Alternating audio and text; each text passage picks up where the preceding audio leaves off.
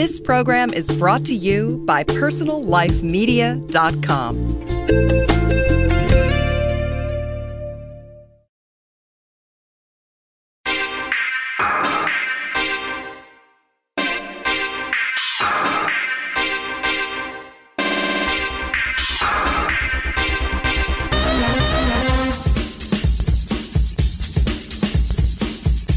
Welcome to Dishy Mix. I'm your host, Susan Bratton. And on today's show, you're going to get to meet Sean D'Souza. Sean is the driving force behind a company called Psycho Tactics. And if you're a psycho and you use tactics, I think this could be a really good show for you. I just love the name of your company, Sean. So Psycho Tactics is a company, and Sean teaches a lot of things that are in the intersection of psychology and marketing. And he has a lot of different things we could talk about. I could probably have him on Dishy Mix 10 times. He has so much content.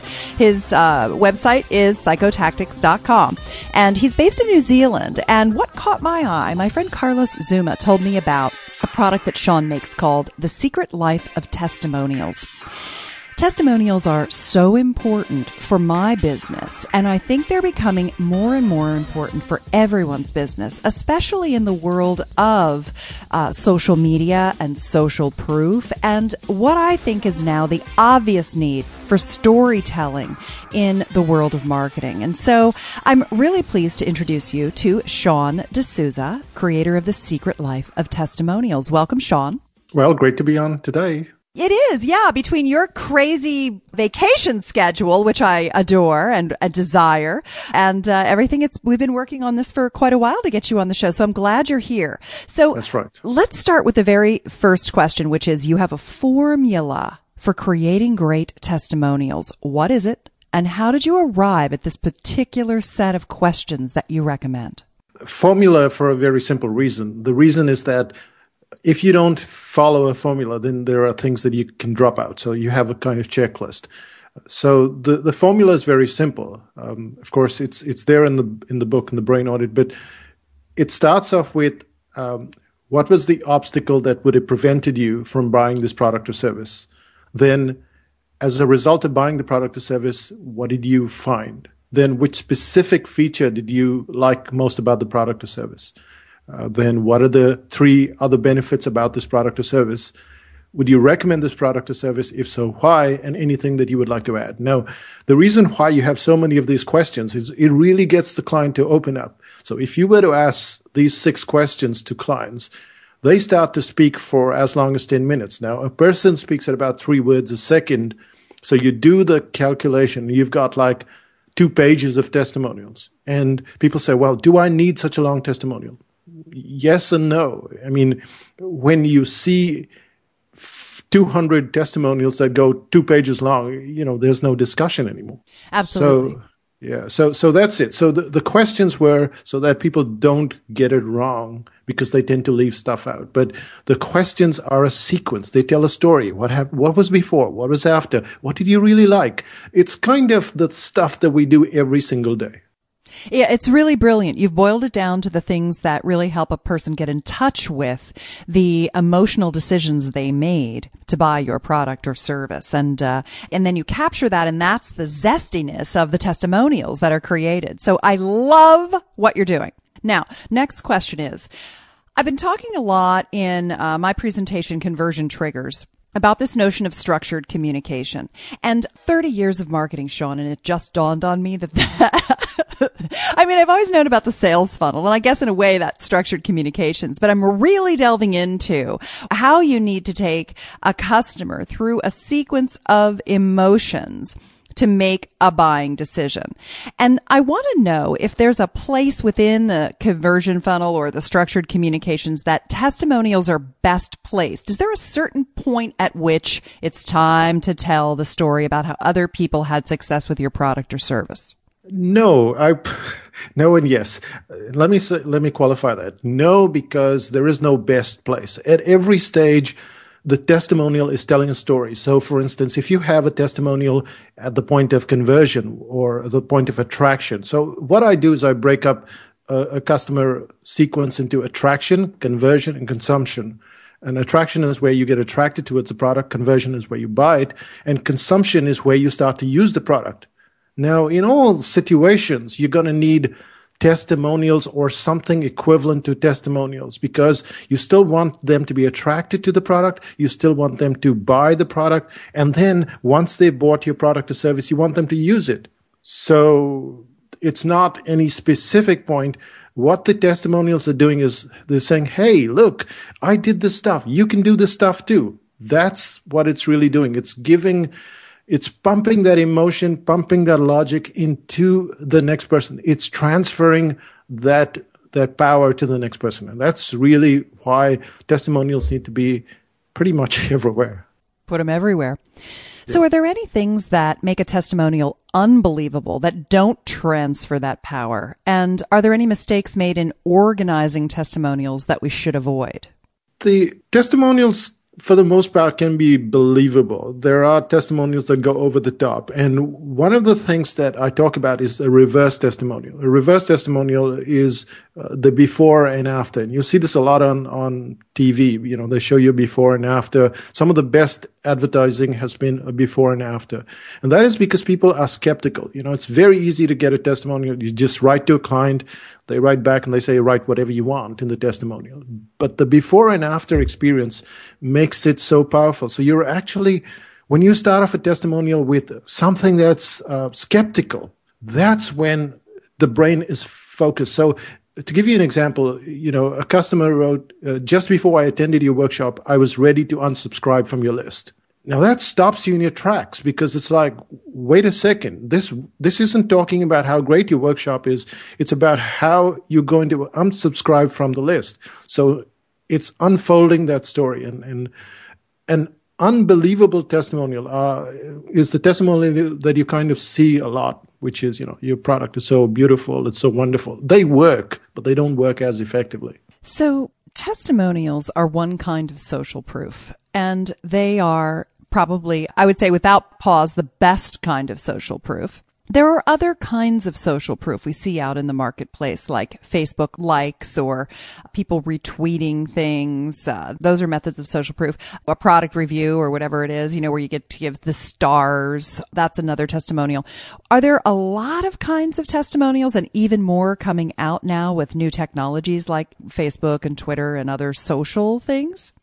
I think the funny thing is, I think you covered most of them. Okay. You know, in a way, putting the stars, putting the likes, putting all of those things, they're all proof that someone else likes it. And yes, some kind of social proof is okay. Some kind of social proof is just, you know, is more powerful than the other. So again, the skepticism in the testimonial is better than just the like. That's the way I look at it. Is anyone can click a like button. It's like a maybe button. That's something that I would start to, because that's what we're looking for, especially when we're buying something. And even if you're buying like a 99-cent app on the App Store, you're looking for the people that say, you know, I really thought this app was not so great, but here's what I found. And I think the maybe button is missing, really. So there's a lot of like stuff. The maybe button is missing. That's true, isn't it?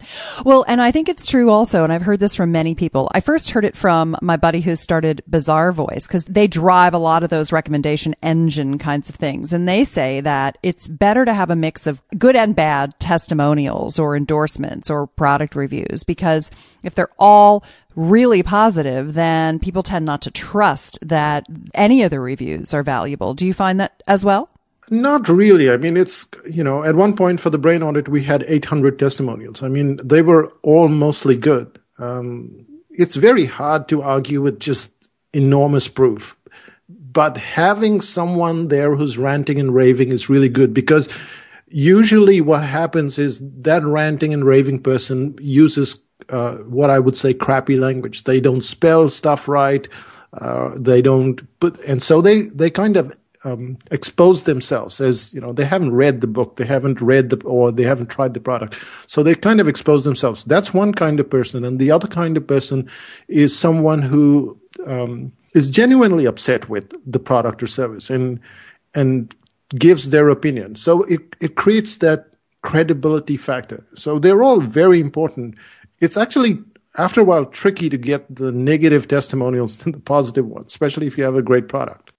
Should you ever fix spelling, grammar, punctuation, or clarity within a testimonial, or do you always leave them completely unedited? Because sometimes I've gotten testimonials that are glowing but nearly unreadable. Absolutely. What you're doing is you're not rewriting the testimony, but spellings, grammar, punctuation. This is packaging. And it's like, you take the same meal and you just throw it on a plate. Well, it might be tasty, but I'm not going to eat it. And spelling, bad grammar, bad punctuation, they seek to distract. The customer's trying to read a message. It's just like an article. If you wrote an article, why would you use bad spelling, grammar, or punctuation? So if you want to make the testimonial devoid of distraction, yes, you have to fix these things. I'm not saying rewrite the testimonial. You can even move stuff around. So you can move, if the client gave you 3 paragraphs and the third paragraph is more effective, you move it right to the top, but you're not changing the whole thing. You're just changing the sequence. And that's just drama. That's another thing altogether. But I thought I'd bring that up. Good. So thank you for the permission to do that. So are there different kinds of testimonials, and do some work better than others, or is it case by case? Like, I'm thinking there's audio testimonials, there's video testimonials, there are written testimonials. Did I miss anything? And what do you have to say about the different modalities? It depends on the person. Some people just don't listen to audio. Some people don't watch a video. It's amazing for all of us that will watch audio, video, and read something. But there are people that will just completely avoid video or audio. And so having the video or audio is great, but you have to have the text as well. So the point is that to me, I think the written form is the safest form because someone will read. The way our brain works is we tend to scan through stuff. And so we'll start to read at least the subheadlines in a testimonial. Now, on psychotactics, we can have testimonials that are, 500 words long. And people will read all the subheadlines and then lock into a paragraph. Sometimes you'll have testimonials that are just 100 words or 50 words, but people will still scan and lock into stuff. In audio and video, that's not possible.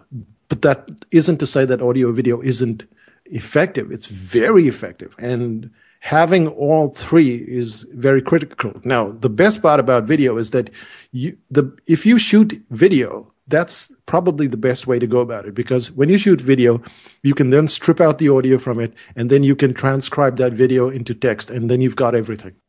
Yeah, you start with good source material. And you can go from there. Yeah. All right.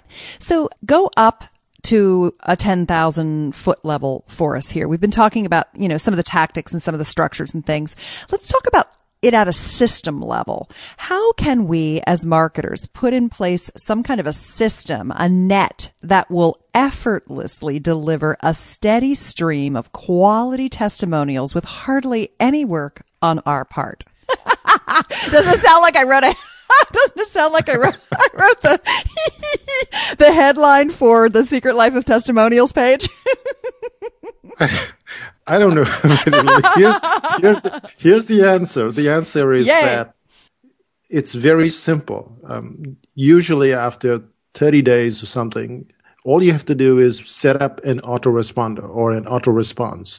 For people that don't know what this is, it's just something that goes out to the client. So they bought it with a specific email address, and you're going to follow up 30 days or 60 days later with those bunch of questions.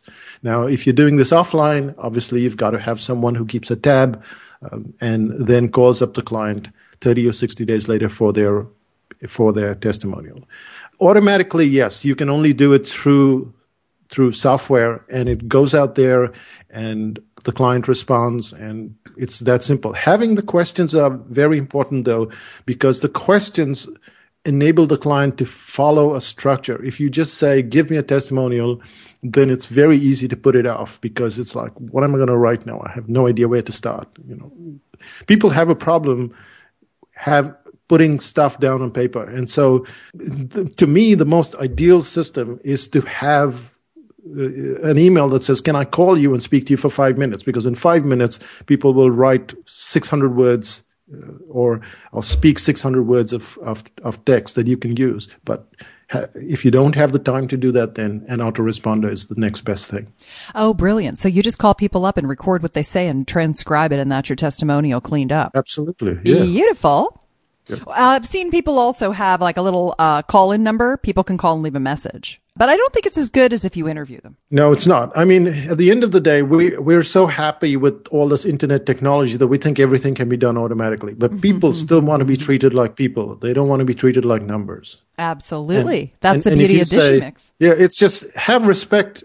Just as you would expect someone to have respect for you, you need to have respect for the other person. If you're going to say, hey, here's a lackey, you go and, speak to the client will oblige, but they won't be happy. And I think that once you've got good clients and good results, then you need to keep that client, because that client will drive enormous business to your product or service and tell a lot of people. So in a way, it's like reaching out and taking the client for lunch. That's how good this testimonial thing is, because not only are they saying good things about you, but they're reinforcing it for themselves. So that means now they're going to tell others.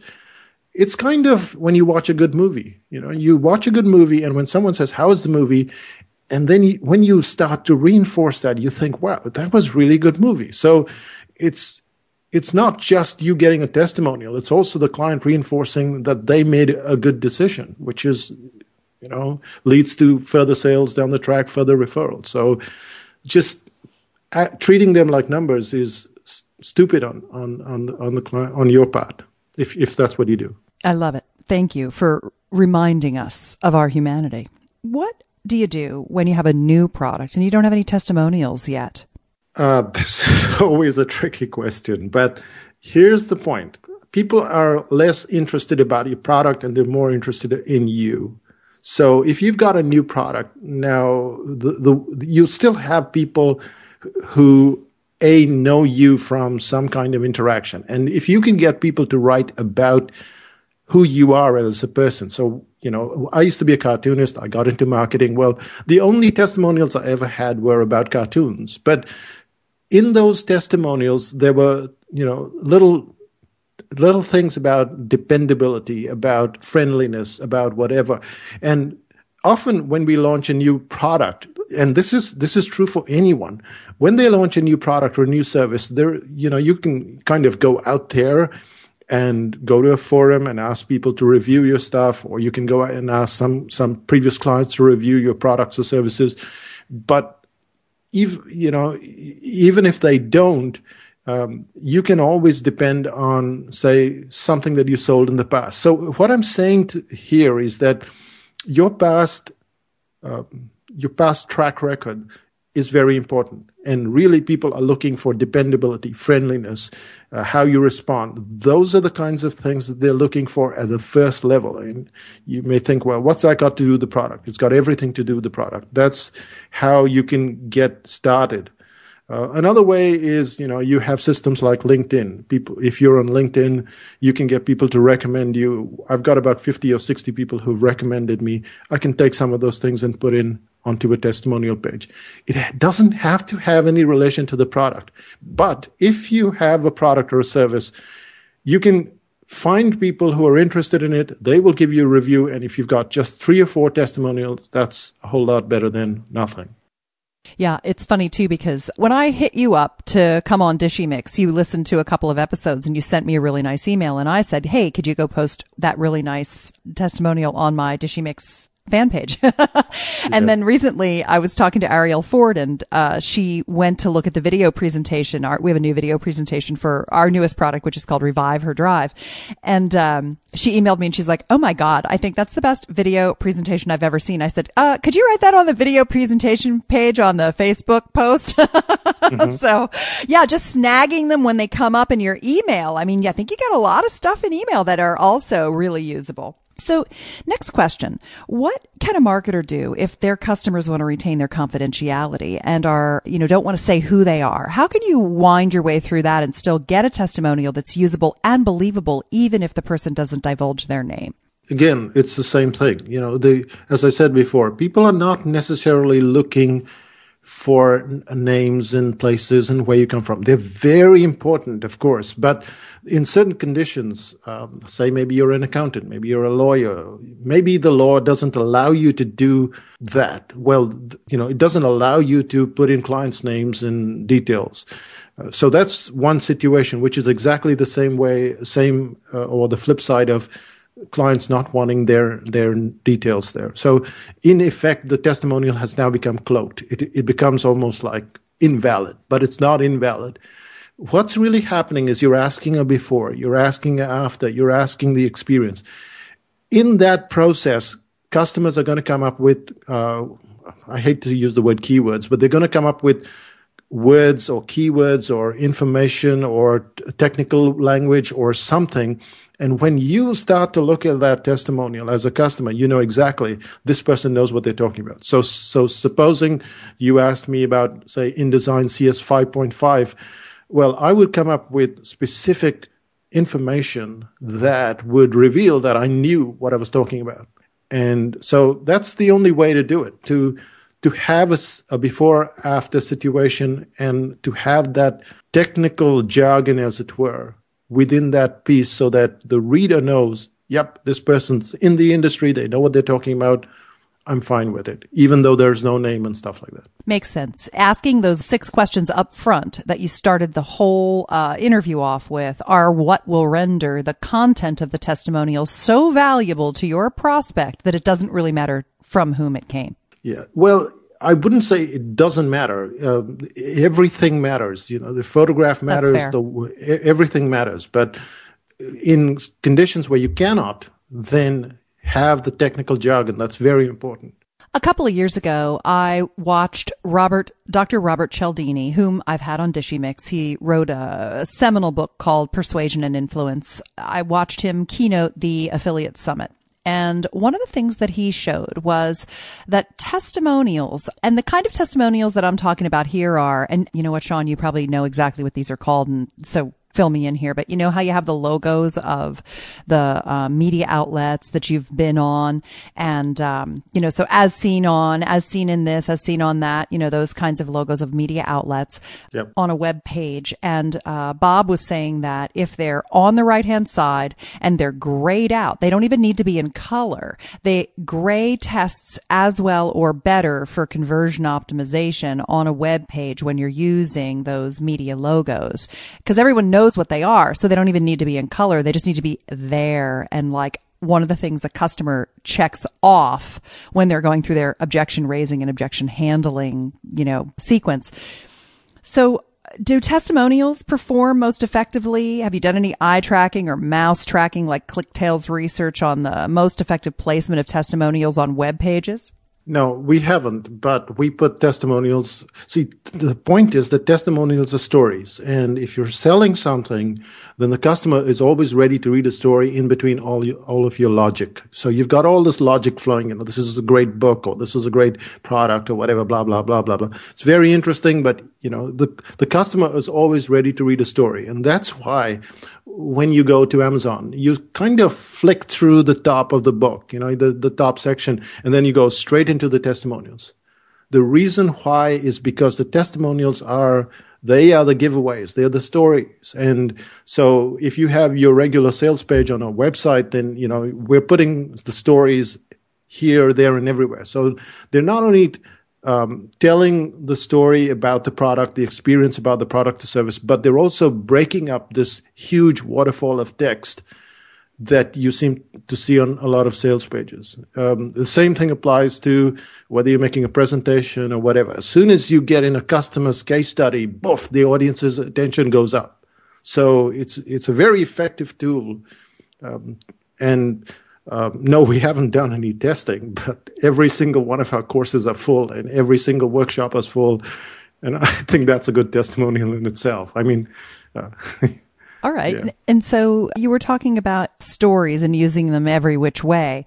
We talked about asking for testimonials in an autoresponder, but what about using testimonials within your email autoresponder series most effectively? When a prospect comes to your website and they download something for free, or they sign up to get something and they're now in an autoresponder series, is there any particular time that's most valuable for testimonials, and what are best practices for testimonials in autoresponders? Well, in autoresponders, I would say that testimonials need to be less salesy and more giving me an insight into how to use whatever you're giving me. So supposing it's, say, how to write a headline, then the testimonial may talk about how the case study of this, say, John Smith, and how John Smith used a specific thing to improve his headlines and what his results were.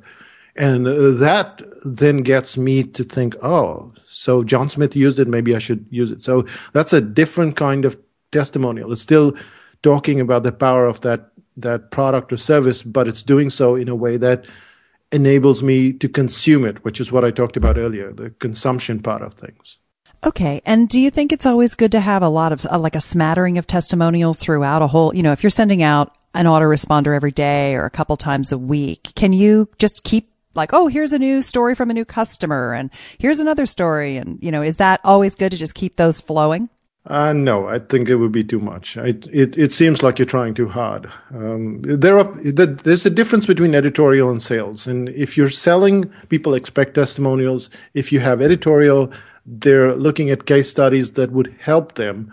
And you have to know the difference. I mean, when we get onto a sales page, we know immediately this is a sales page. When we get onto editorial, we know immediately this is editorial. And we don't like to be fooled. And so you might think, well, we could get away with it. I wouldn't recommend it.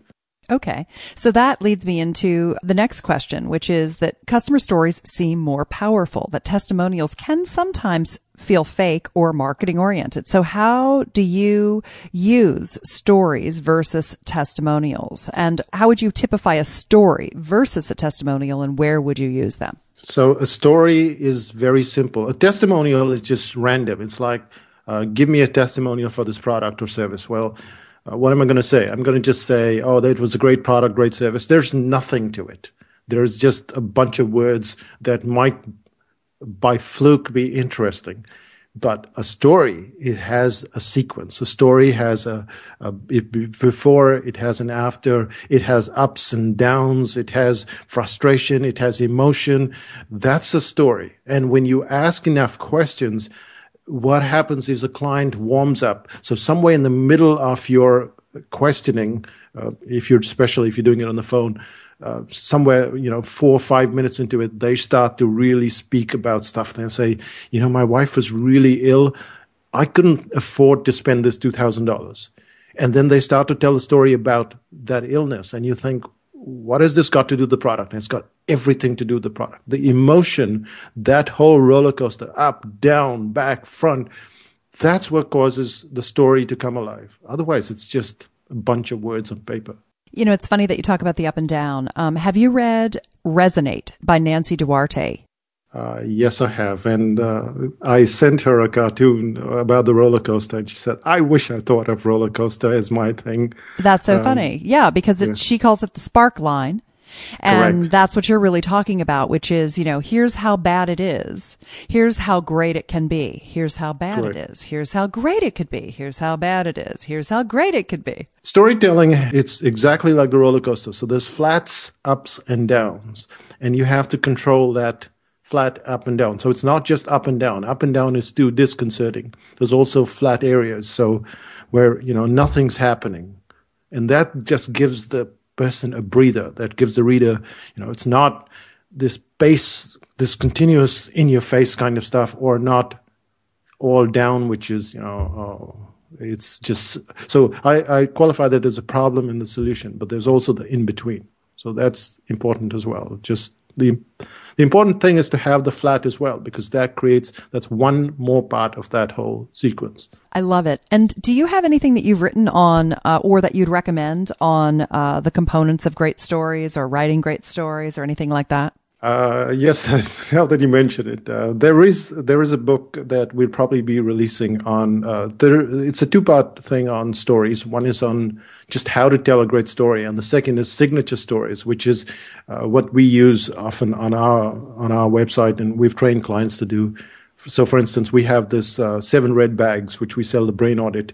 And, you tell that story once, just once, and people never forget it for the rest of their lives. So how do you tell that great signature story? So there are stories and there are signature stories. And yes, there will be a product sooner or later. It's all been done. It's just not released yet. All right. Will you let us know when it's released? And why don't you come back on the show and talk about that? I will. Okay, beautiful. So I want to go back to trustworthiness because social proof helps trustworthiness. Testimonials are a part of social proof. What are some other things that you recommend to marketers that are trying to create a solid aura of trustworthiness about their brand that other marketers can employ to underscore trust with their customers and prospects? There are lots of things because when you think about it, first you don't have to think of trust. You have to think of risk. So when you start... Really? All right. Tell us about that. Yeah, because when you look at something, you're looking at a product that you're going to buy, even say it's a Mac, and there's lots of publicity about a Mac, and everyone thinks it's great, and everyone wants to buy it, but there is a risk, and that risk needs to be handled. So when you're going from PC to a Mac, the first thing is, well, I've got 700 products, so 700 programs on my PC. How am I going to move to the Mac? Do I have to buy all of them again? So the testimonial then needs to take on that objection. And because that's the risk. And that's really what people are looking to reduce or completely eliminate. So it doesn't matter what you have, whether you have a photograph. So, for instance, my wife bought some kind of stuff, bathroom cleaner or whatever, and there was a photograph of this woman who said, she went through the before, after, whatever. But the photograph was of this woman who had hair over her face. She looked like she'd just been cleaning the house for 7 hours. And my wife looked at that photograph and said, I bought it because of that photograph. She looks really hassled. And so when you look at testimonials, you might say, well, there's only words, but pictures tell a story as well. So just looking at that one picture of that woman, my wife made a decision to buy maybe just a $7 product, but it's still, 7 to 10,000 people buying that product based on that one photograph. And in certain cases, the photograph, might be a completely different photo. To me, at least, and as I said, there are lots of ways to get social proof, but to me, photographs are like mirrors. So when a person looks at your website, when they look at your product, they're looking at a photograph and they're saying, that's me. And that's what we do in real life. That's how we pick our friends and stuff. There are thousands and millions of people, but we look at someone and we say, that's me, that's me, that's me, that's me. And so we're always looking at faces. And so photographs are a way to do it. But critically, you have to think of risk. And you say, well, I'm going to sell this product. What is the risk? And then everything that you do that reduces or eliminates that risk then creates trustworthiness. Thank you for that. That is something that I never thought about. It makes complete sense and was a really nice epiphany for me. I appreciate that. All right. So I know you have a special giveaway. You're going to give The Secret Life of Testimonials to one of my Dishy Mix fans. And I want to let you know that you can get Sean D'Souza's product from me for free if you're the lucky recipient by going to the Dishy Mix fan page on Facebook. Post your desire. Sean and I will pick our favorite request and we'll give you a copy of The Secret Life of Testimonials.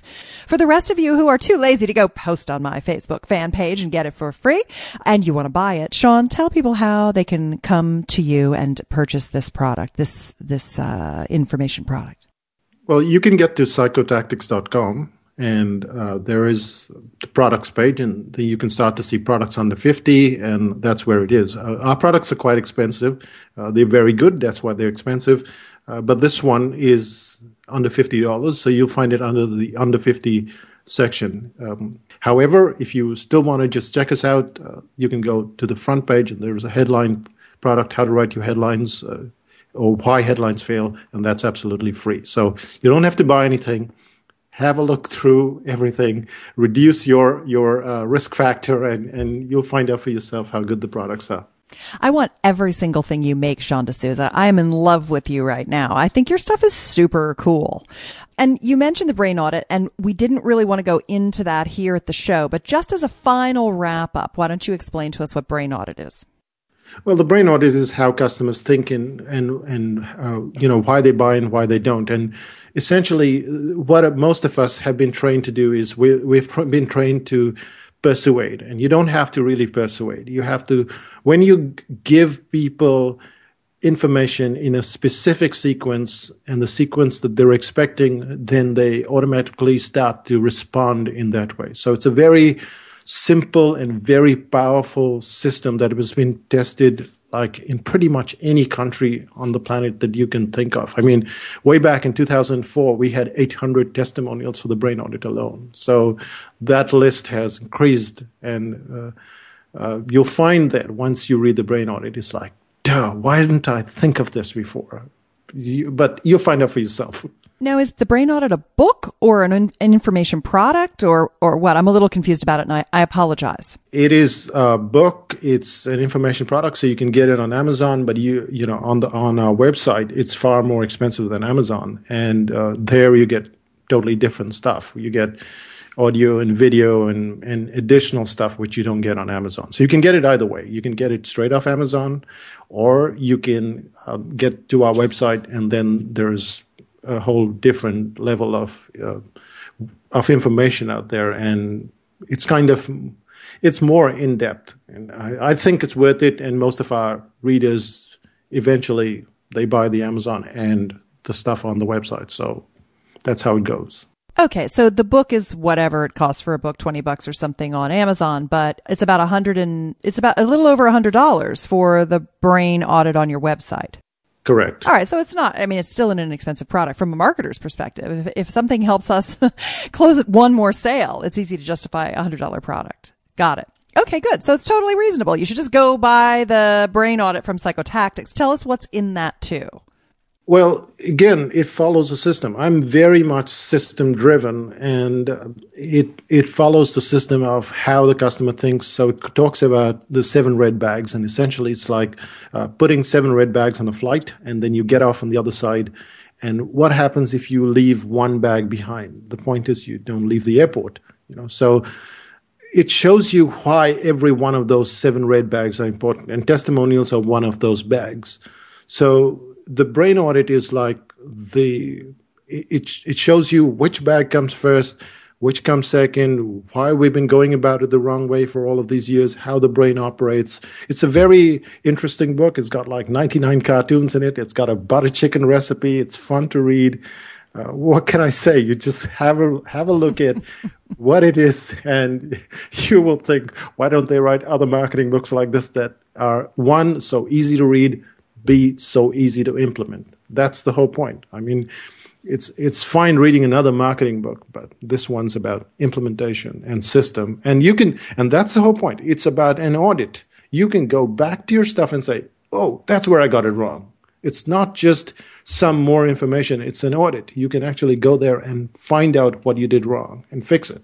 Oh my God. If I go back and look at what I did wrong, I would probably be so depressed.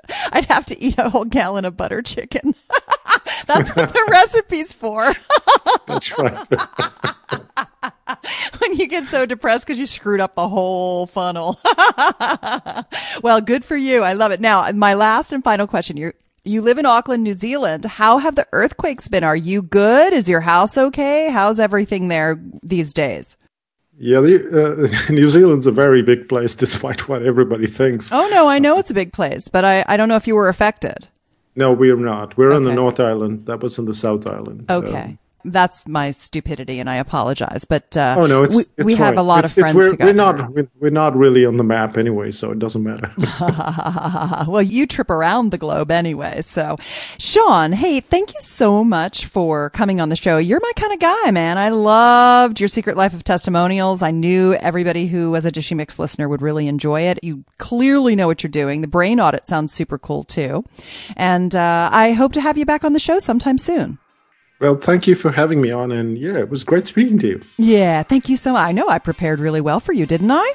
Yes, you did. I had my questions ready, didn't I? And I wouldn't be impressed if you didn't. Aw, thank you.